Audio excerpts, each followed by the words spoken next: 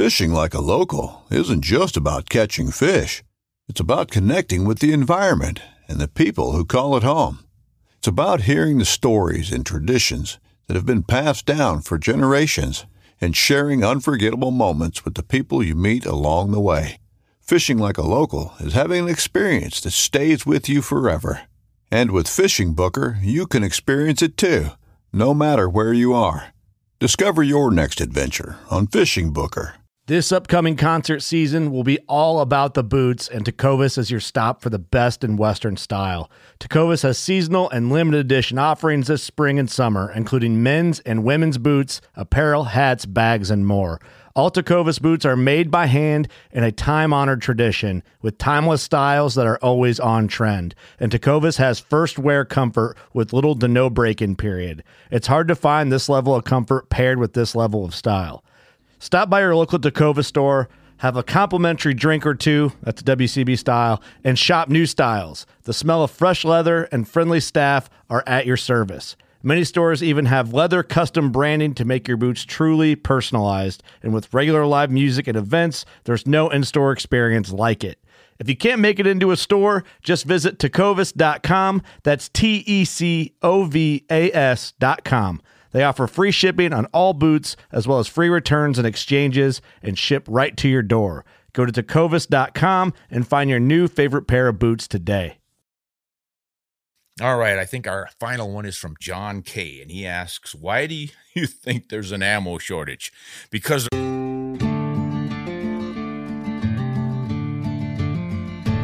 Hello, everyone. Ron Spomer back with RSO Podcast and more questions and answers. Silas Pippett at Red 11 Media has compiled a bunch more and just slid them over to me now. So we have got questions here that I have not seen before. I will try to answer them off the top of my head. And if I stumble and fumble all over, it's because I don't know what I'm talking about. And I trust you guys to set me straight. So the first question is from Tim.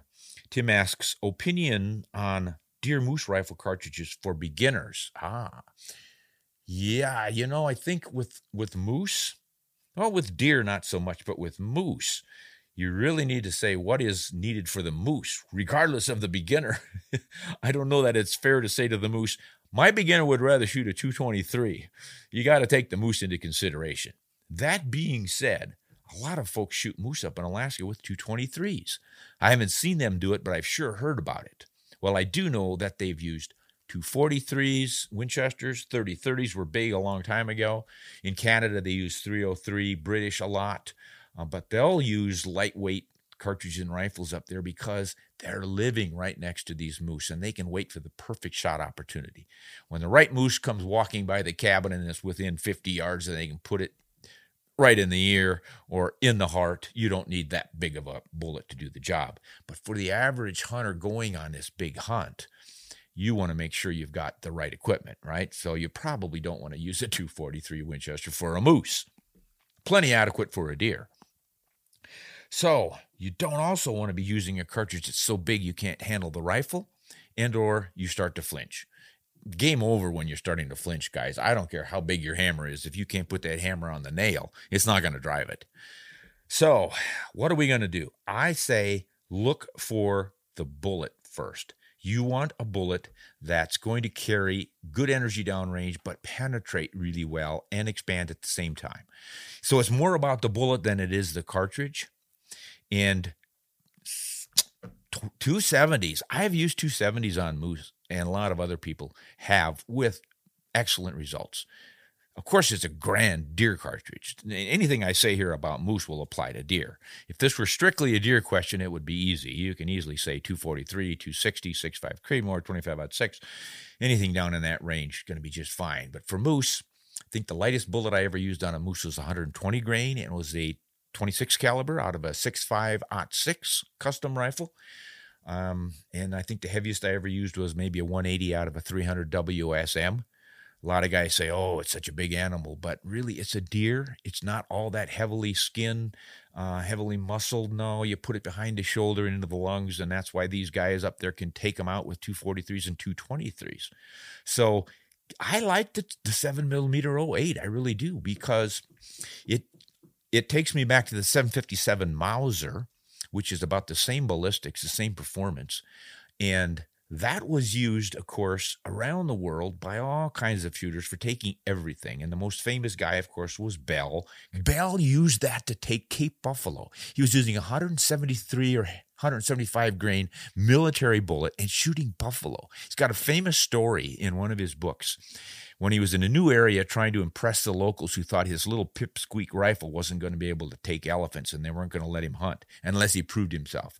So they sent several guys out with him to see what he could do. And these 3 Cape Buffalo came trotting by, 100 yards or something. And he goes bang, bang, bang, and piles them all up just like that. So he knew what to do. Obviously, he was a heck of a shot. They say he could shoot flying ducks out of the air with that rifle. But he took all kinds of game with the 7, and it was used across Africa. I've taken it to Africa and used it with wonderful success on warthogs and a roan, which is like the 3rd largest antelope in Africa, I think, or maybe the 2nd largest. Big animal. No problem using a 7x57. So a moose, 708, no problem. 757, no problem. 280 Ackley improved, no problem. What's nice about the 7mm 08 is the short action cartridge, so you can get that new shooter, a fairly compact rifle. Even if it's not all that light. Of course, you got a light rifle, and then you're starting to worry about more recoil, because the heavier the rifle is, the less the recoil with any given load. But again, the new shooters are often younger, smaller framed, and they don't like to carry a lot of weight around, especially on a moose hunt. I mean, if you do the moose hunts that I've done, you're covering some ground, and it's usually in the mountains, and that's a lot of work dragging big, heavy rifle around. So you might want a little bit lighter weight rifle for that reason. Oh, there's so many things to consider in this stuff, guys. But getting back to the bullet, if you can put a well-built, controlled expansion bullet behind the shoulder of a bull moose, anything from that 120 grain, 26 caliber thing on up should do the job. The reason I go to that 7mm is that I've had so much good luck with the 284 and the 708 and the 280 and the 280 AI, and they've just always worked so well. And you can get good 160 grain to 175 grain bullets in them. If you want to stay down with the 150s, not a problem. Shoot some of the copper ones. You're going to get incredible penetration from something like a Barnes X bullet or a cutting edge bullet or a hammer. So do consider the bullet. And if you shoot the 708 for that new shooter, the beginner, you can really lighten the recoil by loading up or buying some 120 grain bullets. Great deer bullet. It could certainly work on moose, but to step up to the moose, then you can go up to that 150, 170 range bullet, and you're in business. You can do the same with the 30s, but remember, with the 30s, to get your BCs up there, you also have to increase the bullet weight, and there goes your recoil. The heavier bullet, the more the recoil. So, yeah, 708 is what I'm going to land on this one, Tim. I think you'll be satisfied with it. I just absolutely love that cartridge. All right, now, Ed P. asks, with the new Winchester and Browning in a 6.8 Western, can you shoot both rifles and expect the same results given the different twist rates? Yeah, good question, Ed. So what Browning did was decided that they were going to build their 6.8 Westerns with a twist rate of 7.5 inches. So every 7.5 inch, you get a complete twist. And that will stabilize longer bullets. So you should be able to stabilize, as I did in mine, the 175 grain Sierra. That was a Game King. That's what I took my long-range whitetail with a couple of years ago when they were just coming out with that round. But the Winchester were doing only 1-8. So I didn't shoot both rifles extensively. I'm thinking the Winchester may not be quite as stable with that long bullet. You really need to look at the length of the bullet on this stuff, guys. It is not the weight. All of our lives we have been taught if you're shooting a heavier bullet, you need a faster twist to stabilize the heavy bullet. It's not the weight of the bullet. It's the length. And copper bullets has pretty much taught us that. You cannot have, let's say your top heavyweight bullet that will be stabilized in, say, a 25-06 is 120 grains. And that's your old standard old-fashioned sort of a bullet, not those long, sleek, long ogive, sea-canned ogive bullets with the long boat tails and everything that everybody loves to shoot these days because they have such high BCs. Well, if you make it a copper bullet in the 25-06 and make it weigh 120 grains, it's going to be too long to stabilize. So that's why I ended up shooting a 92 grain hammer bullet in my 25-06 last deer season, because I couldn't stabilize their 120 grain. I have to have a faster twist for that. And that works across the board. So the longer the bullet, the faster your twist needs to be. Whether or not the 1-in-8 twist will stabilize 175 grain Sierra bullets or any others that are coming out that long in the 277, that's the .277 diameter. That's the caliber of the 6.8. It's getting on the ragged edge, I would think, but do some research and I think you'll be all right. What I like is that even if you can only stabilize, let's say right now, the 170 grain ballistic, what is it? Nosler has the AccuBond straight up. I don't think they have an AccuBond long range, but either way, you're getting a heavier bullet in your 270 than you've ever had before.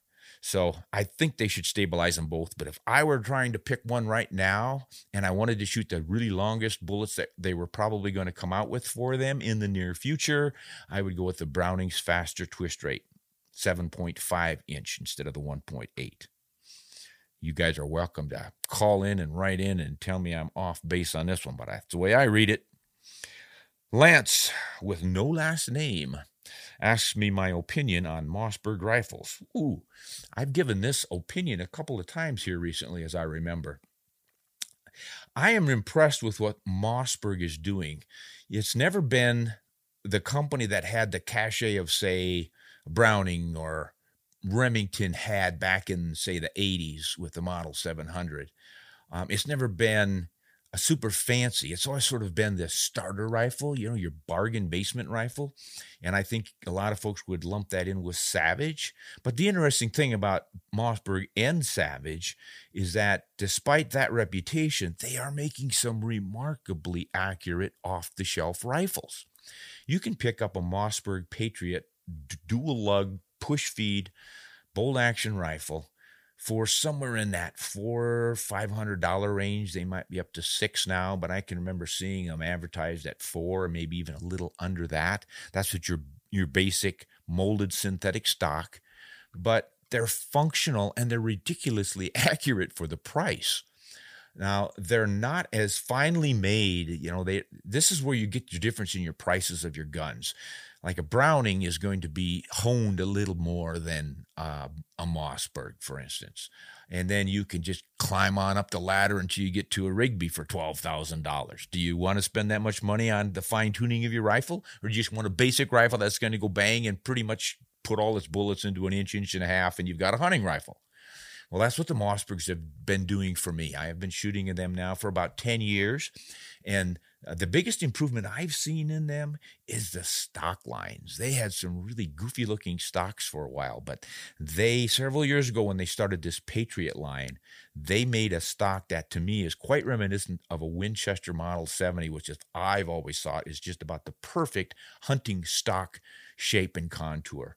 So they're good looking rifles now, and they're shooting remarkably well. For the price, I think it's probably a pretty darn good buy. So you might want to check those out. Now, this is another one from Lance. There's either two Lances here with the same name, or this is the same Lance. Either way, it's another good question. Are you going to choose the 6.8 Western or the 6.8 SPC? Well, that's an easy one. The 6.8 SPC is nowhere near the same ballpark as the 6.8 Western. The 6.8 Western is the 270 WSM case shortened just a little bit and then built with long throat chambers in rifles with fast twist barrels, the 1-in-8 to the 1-in-7.5 inch twist barrels. That means you're getting faster than a 270 with the same bullets, and you can shoot heavier bullets than the 270 Winchester can stabilize. And that's the big advantage. You get those long ogive, long high BC bullets, and you'll be more effective and more accurate with your long-range shooting. Less wind deflection. That's the biggest thing with these long, high BC bullets. You don't have to worry as much about the wind blowing them all over. Whereas the 6.8 SPC, special purpose cartridge that Remington put out, is more of a military police kind of thing. And it's designed to function and fit in the AR-15's really short actions, the 223 Remington length action. And as a result, you're not pushing those bullets very fast, nor can you use big, heavy bullets. I think 125 grain bullets probably as heavy as they load in those. So I've never paid a lot of attention to the 6.8 SPC. I've always been a hunter mainly with my cartridges, and I just don't see any reason to step down to a tiny cartridge like that to hunt deer when I have a real 270. I'm sorry. I know the AR guys love to figure out what cartridge is going to give them the best performance in that AR-15 limited action length. And the 6.8 was one of the attempts, but I don't think it's going to be as effective as, for instance, the 6mm ARC these days, because you do get those long high BC bullets in there. And even though they're a lighter weight, they start at a pretty good velocity because you got a little bit more powder reservoir there. And they're going a little bit faster to start with. And because of the high BC, they don't shed energy dragging in the wind. This is the problem with stumpier bullets. They use that energy regardless how much you give them. When they leave the muzzle, they immediately start to slow down because of air drag. So the longer and sleeker your bullet, the more it slips through the air instead of pushing it, the less it's going to drop, the more energy it's going to retain downrange, and the less it's going to deflect in the wind. So I'm not a big fan of the 6.8 SPC. 6.8 Western, I like that really well. That thing shoots almost like a 7 rem mag, just pretty darn close to the same ballistic performance with those heavier bullets. So it's, I think, a step up in the 277 world. All right. This is Jack. Jack asked me, do you know why there are no Kimber Montanas to be found, but plenty of hunters and mountain ascents? Oh, okay. So Kimber is a handgun manufacturer and rifle manufacturer. Been around for quite a few years now, and they've made some beautiful rifles over the years. The rifle line was built around the idea of minimization. And I think they took their cue from Melvin Forbes and his ultralight rifle, the Model 20. Short action, scaled down action. But what Kimber did was they made it a controlled round feed action like the Winchester Model 70 with the Mauser. It has that external claw extractor, but everything is scaled down on it because they tested the steels and said, we do not need to make our actions as big and robust as they were built back in the 20th century, in the mid 20th century. So think the Remington 700, the Winchester 70, the Savage 110, those are all pretty big, beefy actions. More steel than is really needed to contain the pressures of the cartridges that they're chambered in. So Kimber said, we can really lightweight rifles here with these smaller actions. So they built a small action, and they made a short action. They made a long action. They made a bigger action for the WSM cartridges. They made quite a few. And then they have your typical models like a Hunter, a Mountain Ascent. They give them different names. Adirondack, which is a short kind of a carbine version. And they come and go, different versions every year, but the actions are basically the same. So why are there no Kimber Montanas when there are plenty of Hunters and Mountain Ascents? I think it's because the Hunters and Mountain Ascents are built or chambered for the bigger, faster, long-range cartridges, and the Kimber Montanas are the short action, the equivalent of the M10 ultralight arms rifle in .308, length 243, 260, probably 6.5 Creedmoor. I'm not sure exactly what they're all chambering for, but there's your short actions. I would have to imagine that they're just not selling as many of those as they are the Mountain Ascents and the Hunters. I have not kept up with the model changes in the last few years. The last one I had was I got an Adirondack in 7mm 08 Remington, and my wife fell in love with that, so she grabbed a hold of it. I don't even know where she's hiding it, but she just loves how sleek and light and handy that rifle is. I think it has an 18.5-inch barrel on it. And then I had a Mountain Ascent. I think that's what it was. And it was in a 280 Ackley Improved. That's your full-length action, or your 30-06 length action, but an extremely lightweight action. And, of course, these days, everybody's crazy about that 280 AI because it comes pretty close to the performance of a 7-rem mag with the smaller action because it's not a belted Magnum case. It's a 30-06 case stretched out and given a sharp 40-degree shoulder. And, I've used it a lot since the 90s in a custom rifle, and I love that thing. And I think that's why a lot of those Mountain Ascents are selling so well. So that's what I know about the Kimbers, guys. They're definitely worth a look, though. I've had several Kimber rifles over the years, and I really like them. I also have my dog Covey coming upstairs to remind me we're getting pretty close to go outside and run down the driveway time, huh, Covey? Yeah, well, we'll get there. Want to say hi to everybody? The camera's over here, not under the table. Okay, Covey, you go downstairs and wait for me, and I'll come out real soon now. Thanks for being so polite about asking me. All right, I think our final one is from John K., and he asks, why do you think there's an ammo shortage? Because they're not making enough ammo to supply the market. That's pretty much the obvious answer. No, this is a puzzle for a lot of folks. Every ammunition manufacturer I have talked to in the last year assures me that they are cranking 24/7. They've hired new people. Some of them have expanded their plants. Either they're lying to me or they're telling me the truth. I tend to believe it. I know some of these folks and have for years. I can't imagine why they wouldn't be. I mean, you think about it. This is business, right? What American business wants to not supply his customers? If there's a demand, the businesses try to supply it because then they thrive, right? So why are they not making enough to supply the market? Several things are going on, I'm pretty sure. One of them is we've had like 6 million new gun buyers just last year. 6 million? I mean, if they just buy one cartridge apiece, that's 6 million more they need to crank out. And you know they're going to get at least a box of 20 or 50 and probably 3 or 4 boxes. And then since they have a new firearm, they're going to learn to shoot it. So they're going to be training and using more and more ammo. So there's 6 million new shooters in 1 year putting a demand on that ammo. Then there's the military. I'm sure the military stocks were depleted during all the fighting around the Middle East and different places. And they're probably gearing up. They like to keep, I would imagine, a pretty good stockpile on hand. And then, of course, they're always testing new loads now. They're working on that new 277 Fury and several other in that category. They're trying to find the latest and greatest rifle for the military. That's probably not huge, but it's a part of it. They've got to spend a little R&D money and research time. But the other one, I think, and the really, really big one, is hoarding. I'm sorry, guys. Like Pogo said, we've met the enemy and it's us.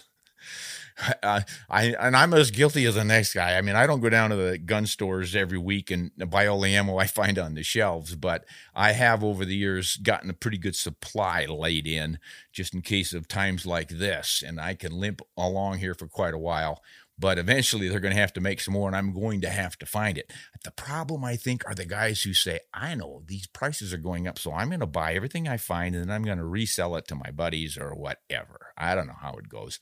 Or they're just going to stick them in the closet against a rainy day. Some people invest in gold. Some people invest in ammo. But I think that's probably a significant part of the problem, and that's why a lot of retailers will say, if you come in to buy ammo, you get 2 boxes. We're not selling you a whole case. You can't clear the shelves off. And I kind of like that because it's done by the seller. It's not some government mandate. You know, it's just an individual choice. The guy whose business it is to sell that stuff, if he decides that you get a box so you can go deer hunting, that's great. Then everybody gets to go, and it's kind of even, Steven. But I think those are the big reasons. And another one that I'm really worried about, though, are supplies of basic materials. I mean, you hear so much that China is going into Africa and buying up the copper mines, and around the world, they're just taking over more and more of the basic supply. And some things like tungsten, something like 80-90% of all the tungsten reserves on the planet are in China. And they can hold us hostage real quick if they decide they don't want to sell us anything. They don't have to. So prices are definitely going to go up as the basic raw materials get harder and harder to find. And then there's the powder issue. And with all the regulations on companies producing things like lead is always a problem. So there's difficulties in getting lead mines producing product. There's difficulty getting the lead, period. And then you've got the health concerns with lead. So we're switching gradually to copper. Fortunately, the copper bullets are working out beautifully. But I'm sure copper costs are going to go up along with everything else. So, and then there's inflation. Yeesh. So yeah, that's not a definitive answer, but it gives us something to think about. And I think most of that makes pretty good sense. Whether or not it's going to clear out in the near future, probably not. But gosh, you'd think it would have to here eventually. I know Fiocchi is building a new plant, so they can start making a lot more centerfire ammunition, so you might want to watch for that. Norma out of Sweden is trying to get a bigger and bigger market into the U.S., so you should be seeing more Norma ammo on the shelves. And they may have different supplies of raw materials as well, and I kind of like that there are other countries that could help supply. If there's a tight spot in the line somewhere, it might not be in every country, but I think we can pretty much count on not too much more Russian ammo coming in for a while. That's definitely out the window. All right, those are the questions for this episode, everybody. Clue me in if I got them wrong. I always love to hear from you guys. This is Ron Spomer. You can check me out on another YouTube channel, Ron Spomer Outdoors, where we cover ballistics and guns and shooting and such. And, of course, we have the website, ronspomeroutdoors.com, where we write articles about this sort of thing and answer lots of questions.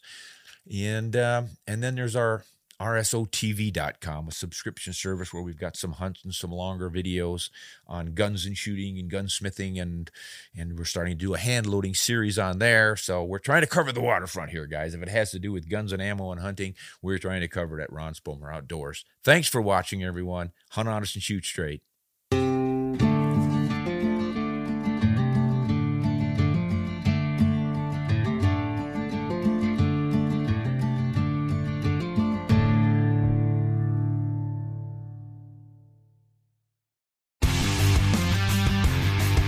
Don't miss Mondays with Into the Blue, brought to you by Academy Sports and Outdoors. Every Monday night from 7 to 10 p.m. Eastern on Waypoint TV, the destination for outdoor entertainment.